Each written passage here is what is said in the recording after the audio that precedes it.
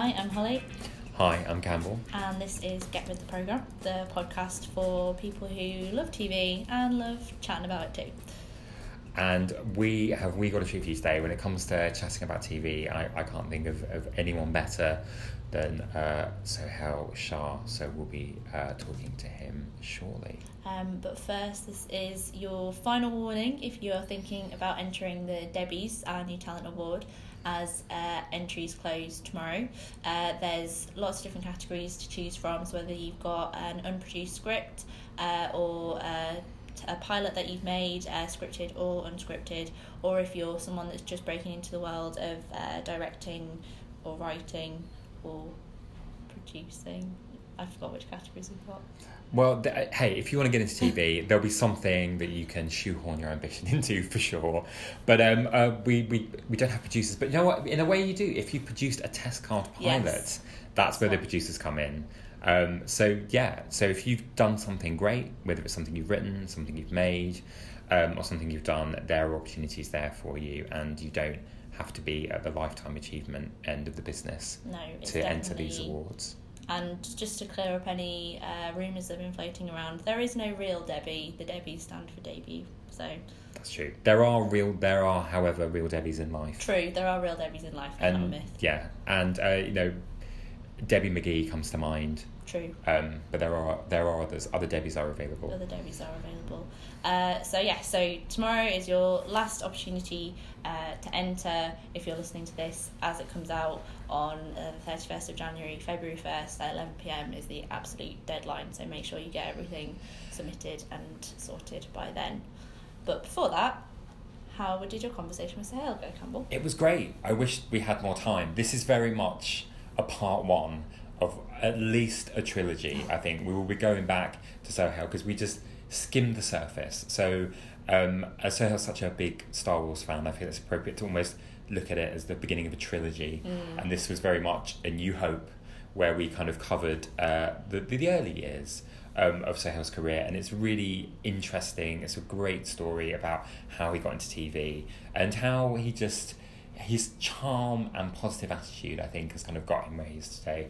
But there's so much more. So in a way, if you enjoyed this, I'd like to think that there'll be more instalments in the kind of the Shah epic, and I'm looking forward to those. So this is me and Sohail. Enjoy, and we will see you next week.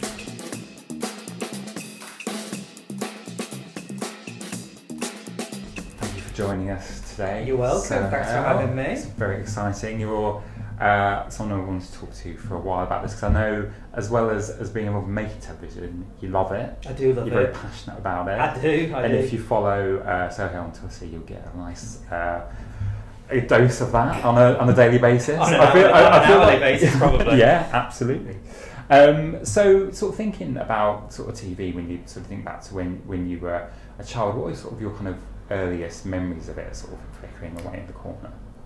We always had a lot of TV in the house. I think it's not just an Asian thing, but particularly in Asian households, because I'm like first generation, so my parents came over in 70, and I was born in 76, giving away my age, but so we always had like lots of TV, and we also had a lot of Bollywood movies as well, that connection to the homeland, as it were. So I used to watch a lot of films on our video that we rented for a while, and then sort of got videos. My dad used to drive and get the tapes from the store, and we'd watch those films and give them back.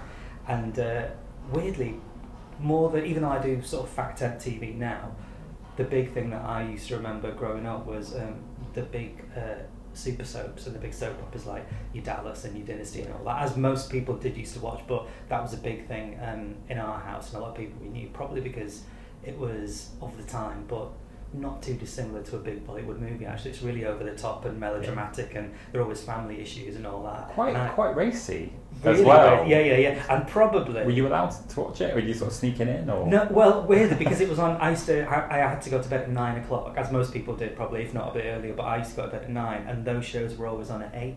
So it was like, okay, you can watch it, and as soon as it's finished, it's bedtime. Trust the watershed. Yeah. So Dallas was Wednesdays, and Dynasty was Fridays. And so that was all right. So I could watch those. So I used to watch that. But I suppose earliest memories were Probably just like most, when you're younger, Saturday morning TV. And I used to come home from my lunch from school as well, so maybe like, you know, your Rainbow and Let's Pretend lunchtime, but mostly Saturday morning stuff. And I loved it, because if you think about it now, it's a shame we don't have it, but it's interesting that over the next year or so, it's now going to come back. BBC Thrillers to put money into doing a whole another Saturday morning kind of thing to get people, because it's not on network TV anymore. CBeebies and CBBC are digital. They do a great job, but they're not network, because now on Saturdays, if you turn the telly on, you've got cooking on both sides, whereas when we were growing up, it was every single celeb, every pop band you can imagine, all in one studio. I mean, the mix of stuff you used to get in 1 3-hour chunk was amazing, and you had a choice, because there was the BBC offering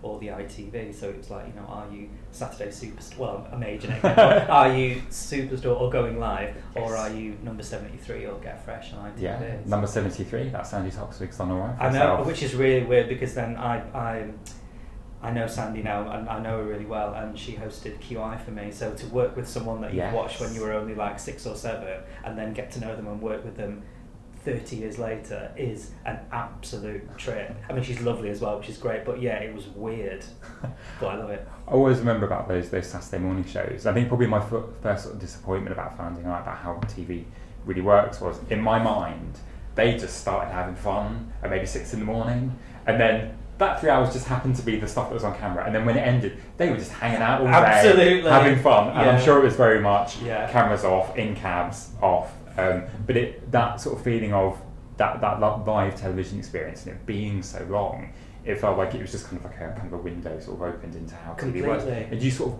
got a sense of around the edges as well. You sort of see camera people and you get a real sense of like, this is live TV, this is happening. And you hear them and things can go wrong, and the kind of, you know, albeit on a very kind of like low level interactivity, whereas now, you know, we've got tweets and we can dial in everything, but back then, you know, these massive pop stars, these huge movie stars are on, and they say, you know, at 11:30 they'll be taking your questions, so you could phone in and get to speak to them on the phone. That is, it doesn't matter what age you are or what time, as in decade it is, that's still really exciting, because every generation has someone that they like listening to, like watching, and if you can talk to that person in whichever way, that's just really great. And all the competitions where, like, you know, you win this, you win that, and you said, I loved it, I absolutely loved it.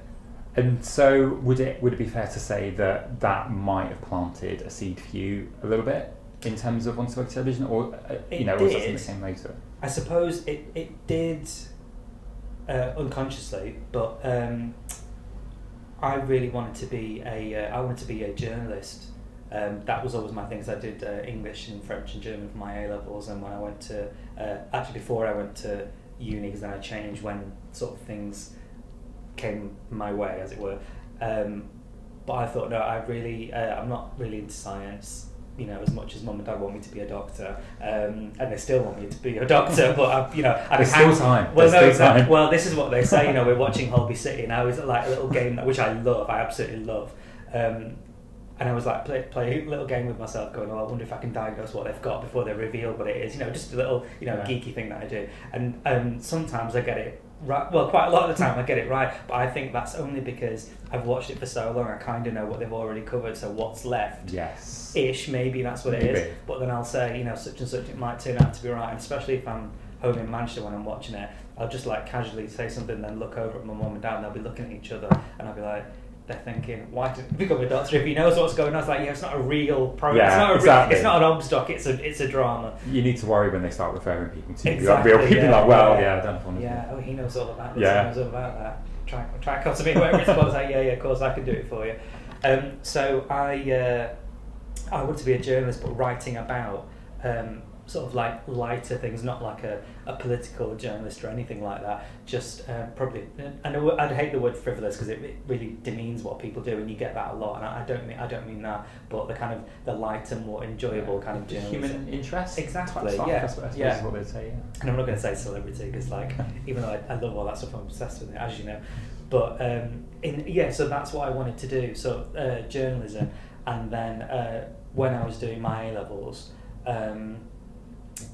maybe it was my GCSEs, I actually can't, some sort of exams, I can't remember which one it was now, but something. And I had a Saturday job at the same time in a well-known chain of stationers You can say it. It's Can fine. I? I like that you've still got the BBC. Other stations Those are available. WH Smith in Manchester. So I had a Saturday job, so I used to go in, and then I was on the magazines and newspaper department, and a new presenter at the time, I'm not going to say who because then it'll give away the programme, I'm not having anybody watching, it's embarrassing, but a new presenter, she lived in Manchester at the time, and she used to come in every week and just buy like loads of magazines. And the hilarious thing is, I remember thinking, my God, she must be like well important or really rich if she can afford all these magazines. I mean, I was easily pleased. And I got talking to her one day, and kind of like that was it, you know. And I just thought, you know, she's very nice. And then one day I wasn't working, and then went in anyways. I don't know why I was in there, but I was with my dad, and she was in there, and I just like nudged my dad, and I said, "Oh, that's such and such," and he went, "Oh, well, you should go and say hello to her." I said, "No," because bear in mind I was like 15, 16, whatever. Yeah. I went, "Oh no, I'm not doing that." So anyway, he just bounded over to her and went, "Oh, hello, can I introduce you to my son?" And I was like, "Oh God, Dad." So anyway, we got talking, and she said, and I said, "Well, you know, I like your show. I'll watch your show." And she went, "Oh, thanks very much." She goes, "Is there anything you don't like about it?" So, and I thought, well, I'm not going to say no, because I mean there wasn't actually, and I just said, no, I think it's great. I said, and the only thing I could think of saying was, oh yeah, no, it's really good and everything, but everybody sounds like they're off Emmerdale. That's all I could say. Everyone sounds like they're off Emmerdale. And then she giggled and she goes, "Well, that's funny actually, because we film it in Leeds, next to where Emmerdale is." And I went, "Oh right," and I thought that was the end of it. She goes, "Oh, you should write to the producers and tell them that." And I just went, "Oh yeah, okay, I will," thinking as if. So that was it. So then I went off, she went off, I went off, we went carried on shopping, and I told my dad what she'd said.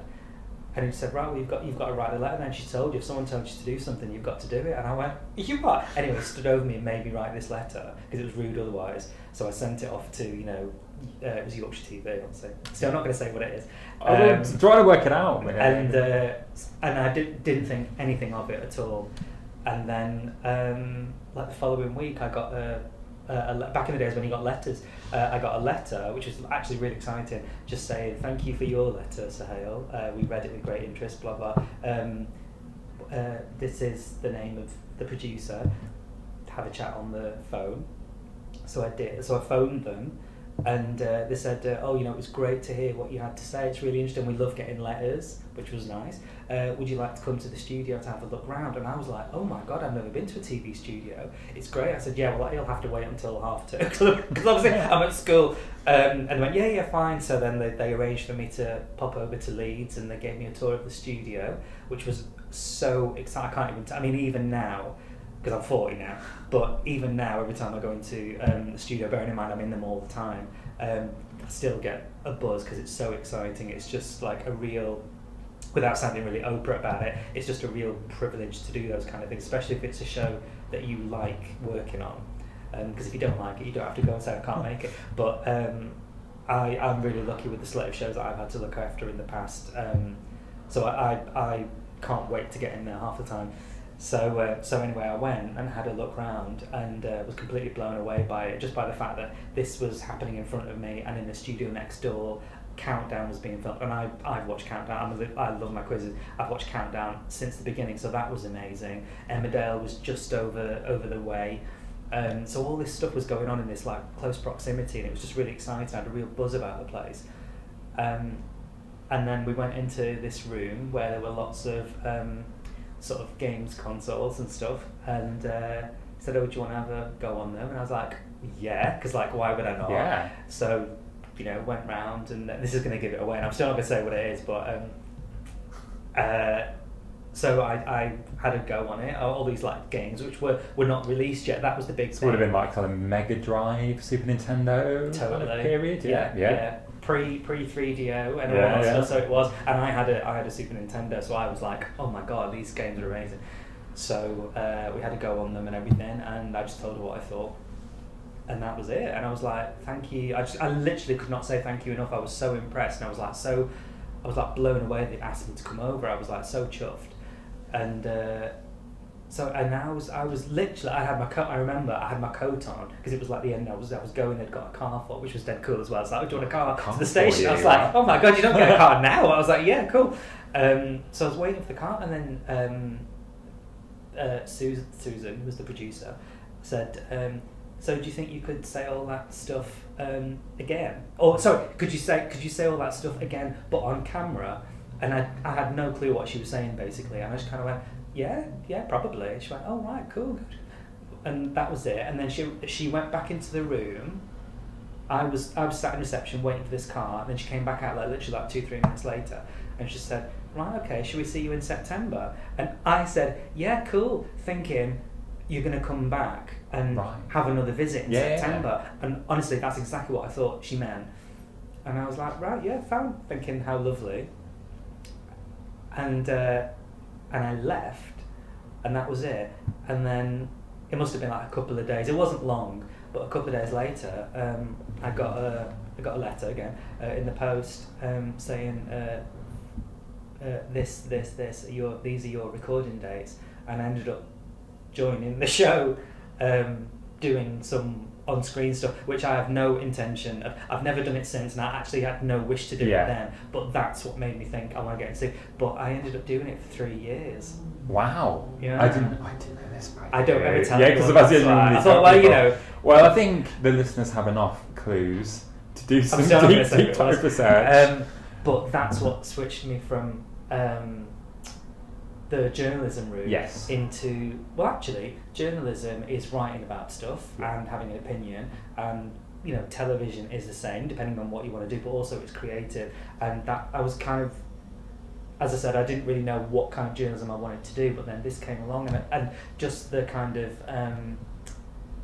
I don't know really, the whole kind of like the buzz of being as a part of a production team and being in a studio, and you know, just within an organisation.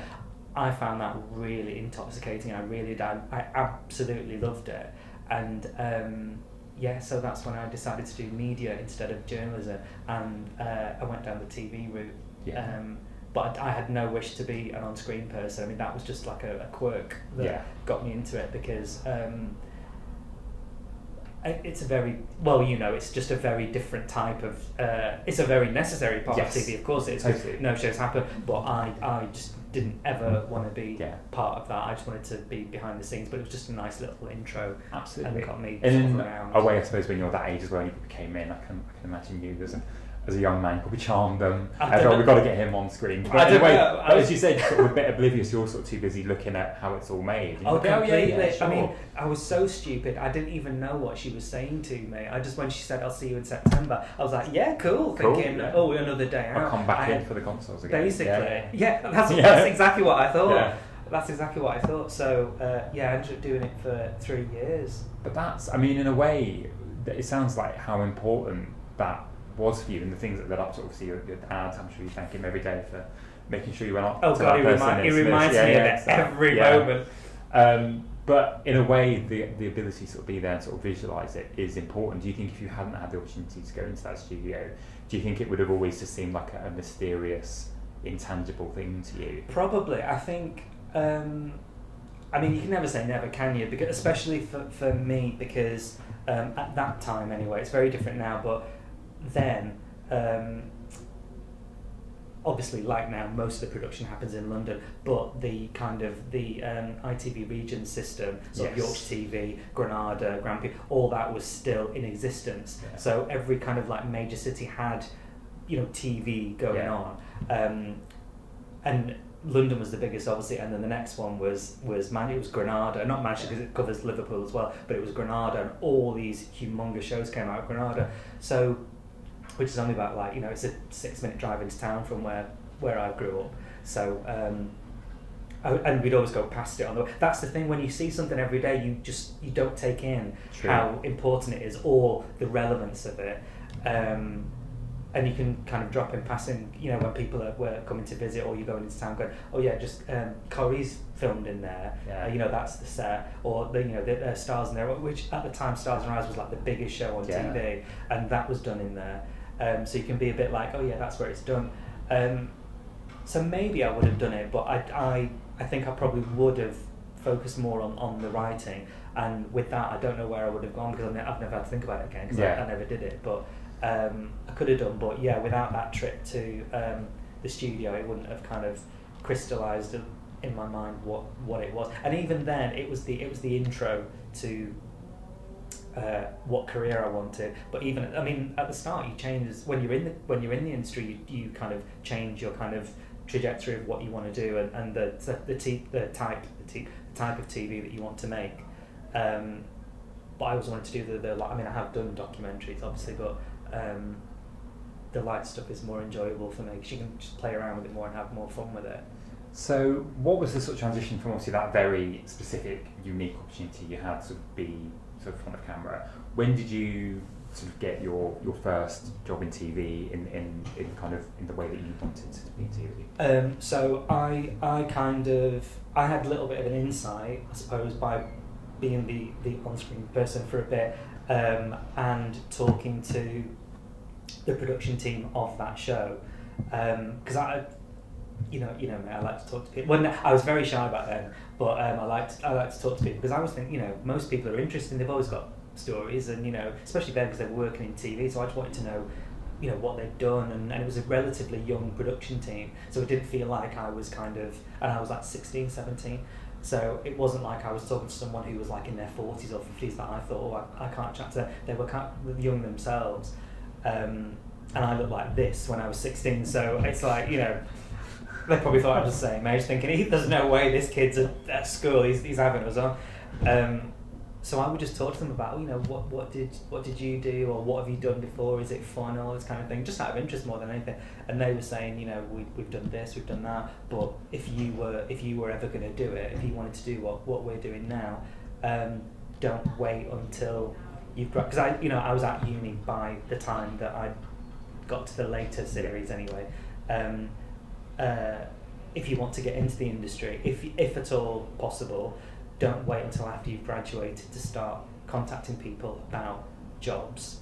About work experience. Obviously, jobs, you can't do a job if you're at uni, but just try and make inroads if you can, because then that'll hold you in good stead. And then by the time you do graduate, hopefully you'll have a rapport, and then they might have something for you, etc.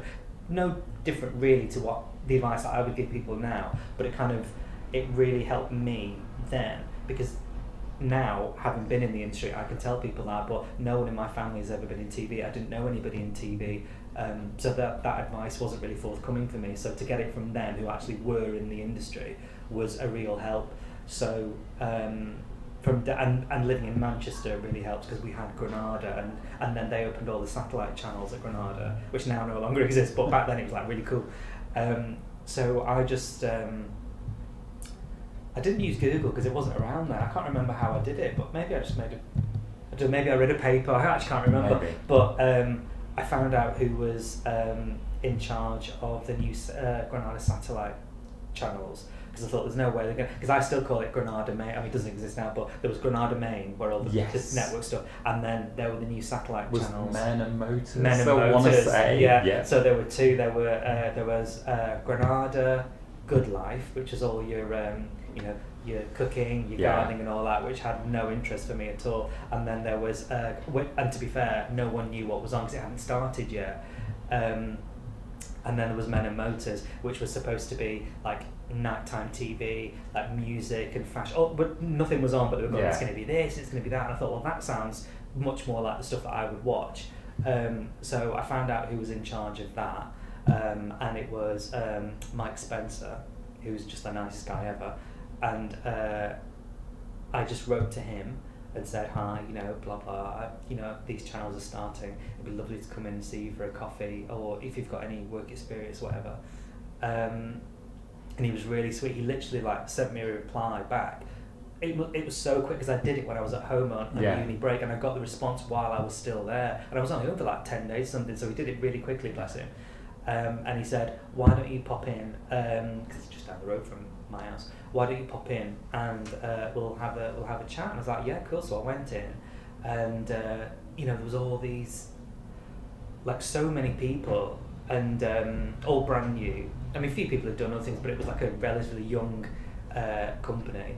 And that's a really useful piece of advice, I think, sort of doing your research, reaching out to people, being very specific about why you're getting in touch, not the kind of blanket thing. And obviously, sort of, was it Mike Spencer really sort of responded to that. Yeah, he did. And it's kind of, that might have been, I don't say how many years ago, probably, like, that was over 20 years ago, but I would still say that is the way to do it now, even. And if anything, it's easier to get in contact with people. You don't have to sit down and write a letter. You can email them, which is amazing. But yeah, I mean, who wouldn't want to receive communication from someone that says, I really like your output, I think it's great, I particularly like this show, it's like something I would like to make, if there's any chance for me to come and work on it because I'm doing this. I mean, people are not going to go out of their way to write something like that to you unless they actually want to do it. So you shouldn't be scared about doing that, I don't think, because, you know, nothing ventured, nothing gained. The worst they can say is, I'm sorry, at the moment we've got no opportunities, or you might not hear. But actually, if that's the case, then that's fine as well, because if there's nothing there might be something somewhere else. In my case, it kind of worked out because he got back to me really quickly and said, why don't you come in for a chat? So I did, and he just said, it's nice to hear. I remember he said, it's nice to hear from a local lad, which I thought was really sweet, because you kind of, especially now with this whole kind of everything's too London-centric and there's not enough inclusion and representation on TV, everyone's got their own opinion on that, but it's kind of, as have I. But thing to say that, I remember thinking that was really sweet, and it kind of put me at ease, going, oh well, you know, no problem. And I think I said, well, I live down the road, so because I did, and he just said, well, you know, we don't, because it was brand new. It says we haven't had anybody come in to do work experience because we're literally just starting. But when you have your holidays, we'd happily ask you to come and like do a week or two if you wanted to. And I was like, oh my god, yeah, absolutely. So at Christmas break that year, I think it might have been 96. Oh my god, yeah, 96. I went and did, and you know, at uni you get a long holiday break. It's not like school where it's only 2 weeks, you get like a month or something. So I went and did my 2 weeks.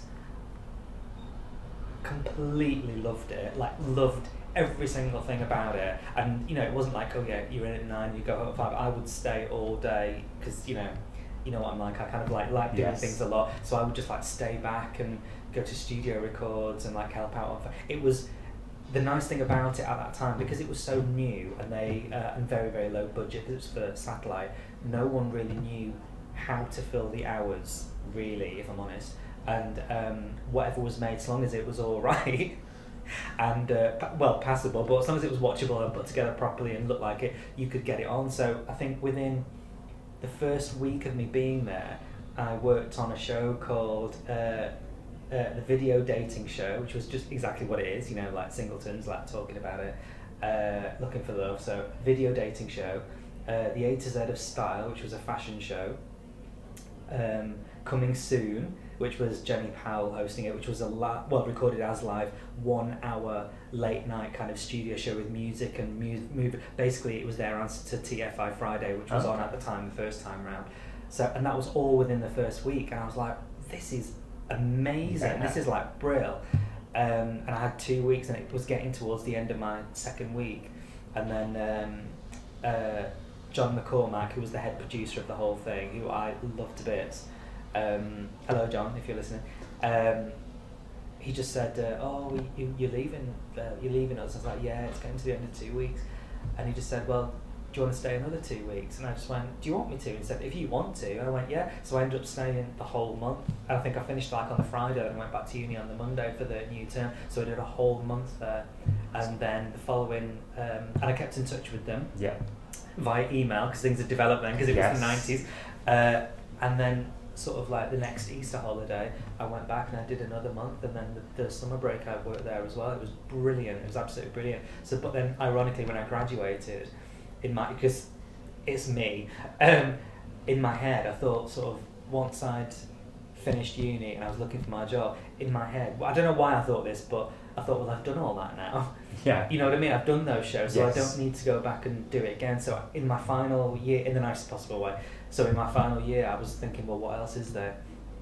And what do I like watching? And who makes it in Manchester? What companies make it in Manchester?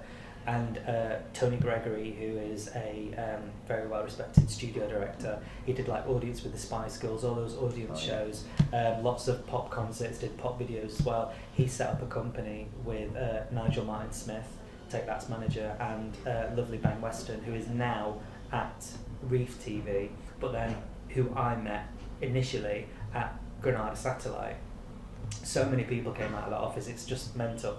So they set up a company called Straight TV, and they did a documentary about the nightclub Trade.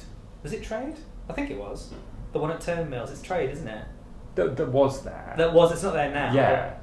But wasn't it just Turnmills? No, I don't know. And I'm getting confused. It was the one at Turnmills. Oh God, what a great story! I can't remember what it was called. Anyway, this one documentary. So they did this documentary, and I saw it. I thought, oh, that's nice. You know, that's nice. That's fun. So I just sort of like Googled them to see if they did anything else, and they were T4 was pretty much in its infancy then. It was much more links than the odd thing, and Tony's company did Planet Pop. Yes. Which at the time was about 9 minutes a week. So it was like an interview with a pop star and then a performance, an interview. And the thing with the performance was they did it there actually there on location for the camera crew, and then they edited their own pop videos with playback of these songs interspersed with bits of videos. It was really cool. So I used to see that and I thought, well, that's music, that's kind of fun. So I must have written to them about 3 or 4 times over the course of my final year at uni, again trying to get ahead of the big deluge of when everyone graduates. And you know, they wrote back and they were like, well, we haven't got anything at the minute, because I also wanted a runner's job. Quite rightly, you start at the bottom and work your way up, and they didn't have anything. And then I think I graduated in July, and I just kept like writing, and then within a couple of months I wrote to them again, and they said, actually, we might have something, do you want to come in for a chat? So I did, and then my first job was at Straight TV as a runner, office runner, and then programme runner. So I did stuff for T4, and because the company was kind of getting bigger, because people were kind of responding to it, so in the run up to Christmas they got given a few other specials and a few other things as well. In the T4 what do you call it, a zone? Time slot? Block. I guess. Maybe. Yeah. So I did that, and it was really, really hard work. It was so exciting. And then something else happened, but I suppose I'll tell you that later, because I think that might be. We might be getting later. Yeah. And then it went from a 7 to 8 minute show a week. Barry Ryan came in as the exec, because Andy Peters was over. So I suppose ultimately Andy Peters was my first ever boss, I suppose. It's pretty good. Someone who, again, like you, made the transition from front to behind. But you know, the funniest thing was, I remember he. I watched Saturday morning TV as most people did, live and kicking, love it, and he went and did Top of the Pops as well. Of course. Ultimately, and. So I was at the office, and being the runner, I would answer the phone if like the main office number rang, and I remember the first time, and I answered it and said, hello, Straight TV, and he's like, oh hi, it's Andy Peters for Tony Gregory, and I was just remember going, oh my God, it really is Andy, it's the Andy Peters. So yeah, that was great. I love that.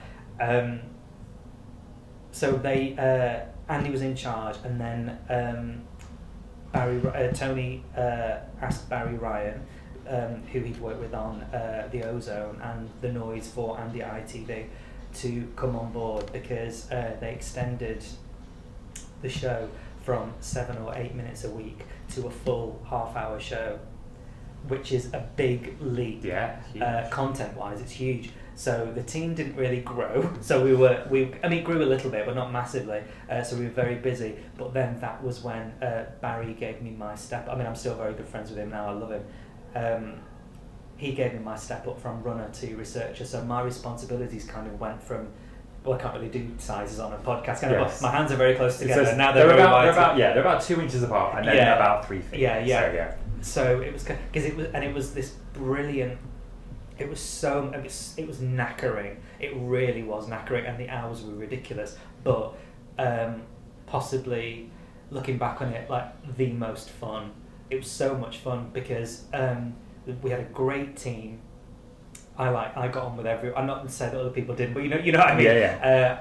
I liked everybody, and it was just this massive kind of weekly collaborative thing of going, what do we do to fill 23 minutes of telly this week? We've got, you've got your booker who does your interviews with, they can slot in the interviews with this band. We've got performance with this band according to release dates. That's all fine. But what are all the other things that go around it to make a show? So then we were doing kind of just weird stuff, not like mad, oh my god, off the wall stuff, but just like really fun stuff. So I think my favourite thing, we started doing like polls, like what vox pops with people in the street, because they're always easy to do. And it was when Victoria Beckham, so we knew that Channel 4 had given Victoria Beckham her own show, like an interview show, just like a one-off, Victoria's Secret. I think it was called Victoria's Secret. And what would we do? I said, well, we should review it, say what we think, and then get people's opinions on whether they thought it was any good or not. And it's like, right, yeah, what do we do? So, and because it was production companies are always really messy. Well, they're not so much now, but they certainly were. Then we had CDs everywhere and tapes, back in the days of tapes, and all this like junk and all these like freebies that record companies used to send out. They don't anymore. And we had like a load of Spice Girls dolls, because Tony had done the Spice Girls thing, so there were loads of Spice Girls paraphernalia, and we had like a Posh Spice doll. So I went into the meeting, I took this doll, and then really randomly there was a pair of knickers as well for some reason, just in the office. So in our ideas meeting, I was like, right, this is what we can do this week. So let's do the TV review. Let's do Vox Pops on Victoria's show. What do people think? And I just held up both things, the knickers and the doll. I just went, is she posh or is she pants? which I think that even now I think that's hilarious. I feel like that's a format. Really, on its own. So we did stuff like that, and we did it, and I just thought it was like the funniest thing ever. And then Planet. So the show was called Planet Pop, and then I'm a massive film fan. So we started doing movie reviews, but it wasn't about, because everyone does movie reviews. In T4 they did it themselves, so we couldn't do the same thing. So our take on it was we're only going to talk about movies that had fantastic soundtracks or had people like big stars doing the music, and then we could talk about the music. So that was Planet Popcorn. See what I did there? And then I would go and do junkets as well. So it was honest to God, it was amazing. I was interviewing, and then Barry started asking me to interview, do the interviews for the show as well. So I remember in one week, which is just hilarious because I really fought to get them on as well. So Destiny's Child were just about starting. They'd done one or two tracks, but they weren't the Destiny's Child we know now. And I said, look, this band is massive. I'd really like to get them on. But they were going to be on T4 as well on the same day, or maybe the week after. So we couldn't really do the same, so we couldn't have them. And I was like mortified because I was like a big fan, because I'd like the original album without the remixes on. I was like, oh, it's great. So we couldn't have them, and we had like someone else on instead, like someone naff like Jessica Simpson or something like that, who I had no interest in. And then that interview got pulled, or something happened, or she wasn't doing it, something happened. So we had a gap in the show, and I went, please can we have Destiny, because we had a performance as well, so please can we have Destiny's Child? And Barry went, oh yeah, okay. So we came down to London, because we're based in Manchester, came down to London, and then in that week, the director and I, Jason Collier, who's amazing, who does loads of stuff now, we stayed down, and in that week that we did those interviews, I interviewed Britney Spears, Christina Aguilera, Destiny's Child, and then weirdly Kathy Burke and Harry Enfield for the soundtrack to Kevin and Perry Go Large. When you say Kathy Burke, it's like surely not the Nil by Mouth promotional tour. Yeah. Wow. That's it. That's pop at that period. That's everyone. Absolutely. And the wages were like normal-ish, but at that time you don't really care, because I was 21, 22, maybe 23, whatever, and you don't care. You just want tickets to go and watch concerts. You want to hang out at really cool places, and you want to go and meet really good. Basically, what I want to do now, actually, never mind 23. But and that's what I got to do, and it was great. It was knackering, But you know, what isn't? Every job's hard. Doesn't matter what industry it is. If you're working, you're working. The hours are a bit funny, but you get, you know, it's all kind of pays off in the end. Yeah. Well, I mean, that sounds like the right amount of fun to have in your early 20s. It was. I feel like that kind of level of fun is missing now, if I'm completely honest, because I just don't think those kind of.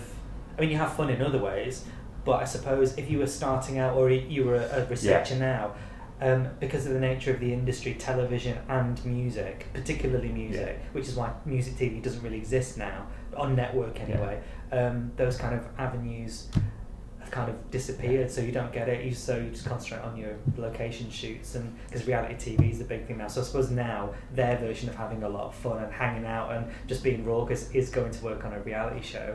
Which to me, as an old person, just doesn't suit at all. What programme would you say that you're most proud of having worked on? And you've worked on quite a few. I've got a couple. Yeah. Because I kind of like and weirdly they're earlier on. So when I was doing Planet Pop, I got very, very ill. So I had a couple of weeks off, and I was just exhausted, and ended up in hospital and stuff, and I was just really tired, and it turns out I had glandular fever in the end, so it wiped me out. So I just had to phone up and say, look, I know I'm the runner, but like basically all my job responsibilities I won't be able to do, because I've been told to sit down, not really walk very far, certainly not carry anything, so I kind of can't really be your runner, so you just have to get somebody else, so sorry about that, really gutted, but blah blah.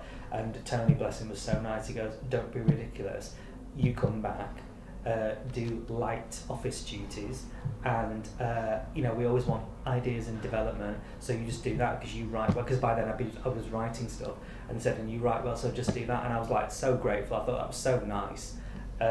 So I did, so that's what I did. And then the week I got back, you know, you're always a bit sheepish when you go back after being ill, so I just think everyone's looking at you, so I just kind of kept myself to myself, so I did a lot of writing that week. And so Queer as Folk had been on the year before, or maybe that year, but earlier in the year, had just been the biggest thing, which again was like 20 years ago now, which is mental. But it had gone down well. Everyone goes, oh, it's so shocking, oh, it's so groundbreaking, all of those adjectives. But like landmark TV. And then everyone was going, when's the next one going to happen? And Russell T Davies had already said, I'm not going to do another series. I'm just going to do like well, at the time it was a movie, but then it ended up being a two-parter sort of feature length to wrap up the whole story, and that's it. And I just kind of thought, well, the first one was so groundbreaking, and everyone was talking about it, they still are. Is there any way that we could do something like a doc about how impactful the first one was, and the behind the scenes of the one that's being made, just so it's all kind of like everything's wrapped up then. So I wrote this just over a one page, you know, now, if you can't say it in a page, it's not worth doing, as they say. So anyway, I wrote it and just showed it to Tony, and I was like, well, I've written this, I think it would be really good, we could get Nicola Schindler in it, we could get Russell, we could get the director, the stars, blah blah blah, all that kind of stuff. And I wrote it and handed it to him, and he went, oh, I really like that. And yeah, I was like, okay. And then they had a meeting with these two guys from Channel 4 who were coming to talk about something completely different, because they were in the commercial sector, this newly formed, commercially funded department of Channel 4. And they said, and E4 was just starting as well. And they said, well, this would be great, because we're starting these new things called DVDs, which is hilarious, and we'll release them on DVDs. This could go on the DVD, and we could show it on E4. So let's just see if they want to do it. And it got commissioned. So I got my first commission when I was still a runner, which I think is hilarious. It's amazing. So then they said, well, you know, we need a team to make it, but the thing is, Sohail, you'll be working on Planet Pop, so if you want to do it, you're going to have to do both at the same time. And I was like, I'll do anything, which kind of went against the whole me having to do light duties, but it was further down. It was a couple of months later by the time they started filming, so it was all right. So so we did it. We filmed it, went on set, did sit down interviews with everybody, and I got to sit in the edit with Barry Ryan, who did Planet Pop, and just it was amazing. Kind of like, this was only a little idea that I had, and now it's happening, and it's something that I really enjoyed watching. I'm getting to meet the people that have done this, and it's great. So we did that, and then and you can still get it now because obviously 20 years later there are several editions of the DVD, special editions, anniversary editions, and all that. But every time you get it, it's still there. So I mean, I don't get any money for it. I'm not advertising or anything, but give it a watch. It's fun, but it was amazing. That was really cool, and then that kind of made me go, well, actually, I do production, I really enjoy it, but I really like coming up with stuff as well. So all the way through my career, because I mean, I don't know how true this is, but some people think they can only do development, or some people only do development, and some people only do production, and that's absolutely fine. But for me, I just kind of think both of them go hand in hand, and also a lot of the best production people have had development experience, and absolutely the best development people have had production experience, because you know when you're writing an idea and how you want to achieve it, that it's actually doable and how you would do it. Not to say people that do development don't know that, but one informs the other. So you know, when you're selling an idea, you can be a bit more kind of robust about how it would happen, and a bit more realistic, rather than go, yes, we're going to get this celeb and it's going to be filmed on an island and we're going to do this on this much money, and you know, all that. So all the way through, I've kind of done both, which is nice. Not everyone gets to do it, but I've been really lucky. That's amazing. Well, it's gone by very quickly, and I feel like we've only sort of scratched the surface, but we are sort of running out of time. I feel like we should do a sequel. We should get you in again, because I feel we've barely scratched it. But sorry, no. But that's why I want to. I mean, in a way, you mentioned there was a few things you worked on, so you could either tell us about another one of those, or if you like, you could talk a little bit about TV you're watching at the moment. But I'm happy for you to do whichever one you like. What, are you watching anything of passion at the moment, or I feel like you were, you know, I'll leave it up to you. Okay, I'm watching quite a lot of stuff at the moment. Weirdly, at this time of year, you know, there's always, because I'm a huge Strictly fan and loyal Strictly, but now that's started, I love Strictly, I never miss Strictly.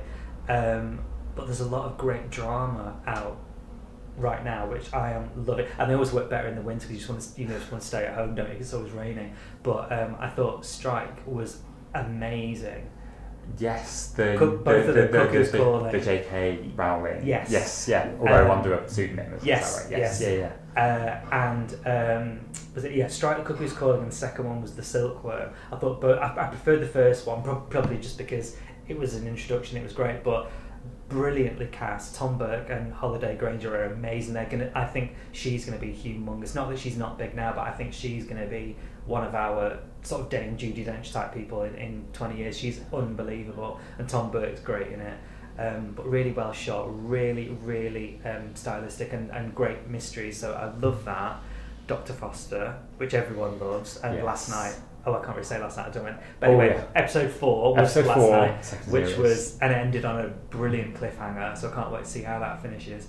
And what else am I watching? Oh, I'll tell you what I am watching that I love, which is kind of more what I do, they're dramas. And if you've seen my tweets, you'll know that I love it a lot. Richard Osman's, to be its full title, Richard Osman's House of Games, which is just genius. When's that on? So it's finished now. Hopefully it's going to come back. I would be very surprised if it didn't. It's got to. So it's stripped across the week as well. 6 o'clock or 6:30? No, 6 I think. 6:30 is Eggheads, isn't it? And it's so Richard in the Games Master seat, and then 4 celebs. And normally I kind of go. My thing is we don't have enough quiz shows that have got regular people on anymore. I think there's a real lacking, because that kind of give us a clue type way. I mean, is it celebrities or is it members of the public? What, on Richard's show? It's 4 celebs. 4 celebs. It's 4 celebs, and I think in this instance it works with it having celebs on it. Because each round is just so kind of, not that it's random, because you know the best things that appear to be random take the most thinking, as a lot of TV shows I've worked on have shown me. But the rounds are just brilliant. They're literally they're like crazy parlour games, like Word Smash, where you've got to put 2 things together, and then the first letter of a word of a song, just from the first letter, and they give you the year. You've got to figure out what it is, but surprisingly you can do it because you're singing it in your head. But So, but my favourite one is like the word smash round, which is like towards the end, and it's hilarious. There's a picture, and then there's a question, and then both of those answers put together gives you the full answer, right. But you have to say it correctly in order to get the point. So there's a picture of Westminster Abbey rather, yeah. and I don't know which singer married Jay-Z. Right. So Westminster Abbey and Beyonce. So the answer is Westminster Abbey Beyonce. Right. Oh, okay. So it's kind of it's you literally really are it's literally but a word but smash. you have to get it perfectly And you have to say it right. Yes. It's absolutely brilliant. It's such a good show. And I think when I saw the first one, I think I tweeted. I was really I loved it. And I was really jealous that I didn't commission it, but if anyone wants to spread the rumour that I did, feel free. Exactly. Yeah. Why not? I think that People take credit for things all the time. Exactly. It's got nothing to do with them. But I mean, 500 million people created the chase, if truth be known. But like, Exactly. anyone you meet goes, oh yeah, I worked on the chase. Oh great. Great. Well, I might have done if I walked past you in a corridor. Exactly. So the resurrection of parlour games on television, you could claim credit for. Yeah, exactly. Yeah. But I think that works with celebs doing it, because you see the competition. It's kind of fun, Yeah. and also there's a chance to laugh at them. But I think there's I just think those days of having regular people, for want of a better word, on game shows, they happen in daytime, like on The Chase. Yeah. But nighttime ones, we don't really have that anymore, and I think that's I think we're missing something there, because they used to be huge. There's like, you've got like in the olden days, you play your cards right, Price is Right, and all that, which is brilliant, and it gives you people to win. That's why Ant and Dec works so well. Yeah. Other than the fact that it's Ant and Dec and everything they do is amazing, but Saturday Night Takeaway is about as perfect TV as it gets. It's just wonderful. Everything about it is so slick. Everybody enjoys watching it. Everyone enjoys taking part. No one's made fun of, in the way that Brucey did on the Generation Game, which now is coming back as well. So that'll be brilliant with Mel and Sue. So that'll be great. So it's nice to bring old things back and harking back to a time when all that worked. But what's the next big game show? Yeah. I ask people that all the time, because they bring it to me and I go, no, it's not that. Yeah. But what will be the innovation? I guess, because I think you're right. There is a lot of value in bringing back those things that bring people together, and those things won't change. But yeah, where's the big disruptive thing that hopefully will be sold around the world for millions of pounds? And I think that's the thing. It's kind of like, if you've got a worldwide format, they'll love you for it, which absolutely has its place. And every broadcaster, every production company is a business. Of course, I get that. If that's a byproduct of a successful show, that's unbelievable. But really, at the heart of it, as a program maker and as someone that wants to commission a great show, I want the show to be good. I mean, the sales is a bonus, but there and then it needs to be a good idea. Otherwise, I'm not going to be engaged, you're not going to be engaged, no one's going to want to go on it if it's a boring show anyway. So the sales is it's academic, really. But just to get those kind of, and we consume TV in a very different way now, so that's a large part of it. But in the 90s, when everyone used to get those big figures for Millionaire, I think since Millionaire, the only game show that has kind of got people tuning in those kind of numbers, like regular people, was Davina's £1 Million Drop, which I thought was brilliant. It was really good. It looked great. It had a really nice conceit to it. It was exciting. That whole kind of made the best of the live kind of element. Which ironically, they're bringing that back now as well, but as a daytime version with a lower. With less. So it's the 100k drop now. Very much austerity. Yeah, exactly. Yeah. Well, as I said, I'd love to get you back, because I feel we've just scratched the surface. I'll be back. We'll be back. We haven't even talked about Star Wars, which isn't technically television, but might be television in the future. But we need to talk about Star Wars. Exactly. I feel maybe we'll just do like a Star Wars special at some point. I'm there. But it's been an absolute pleasure having you here. And thank you. We'll see you again soon. See you soon.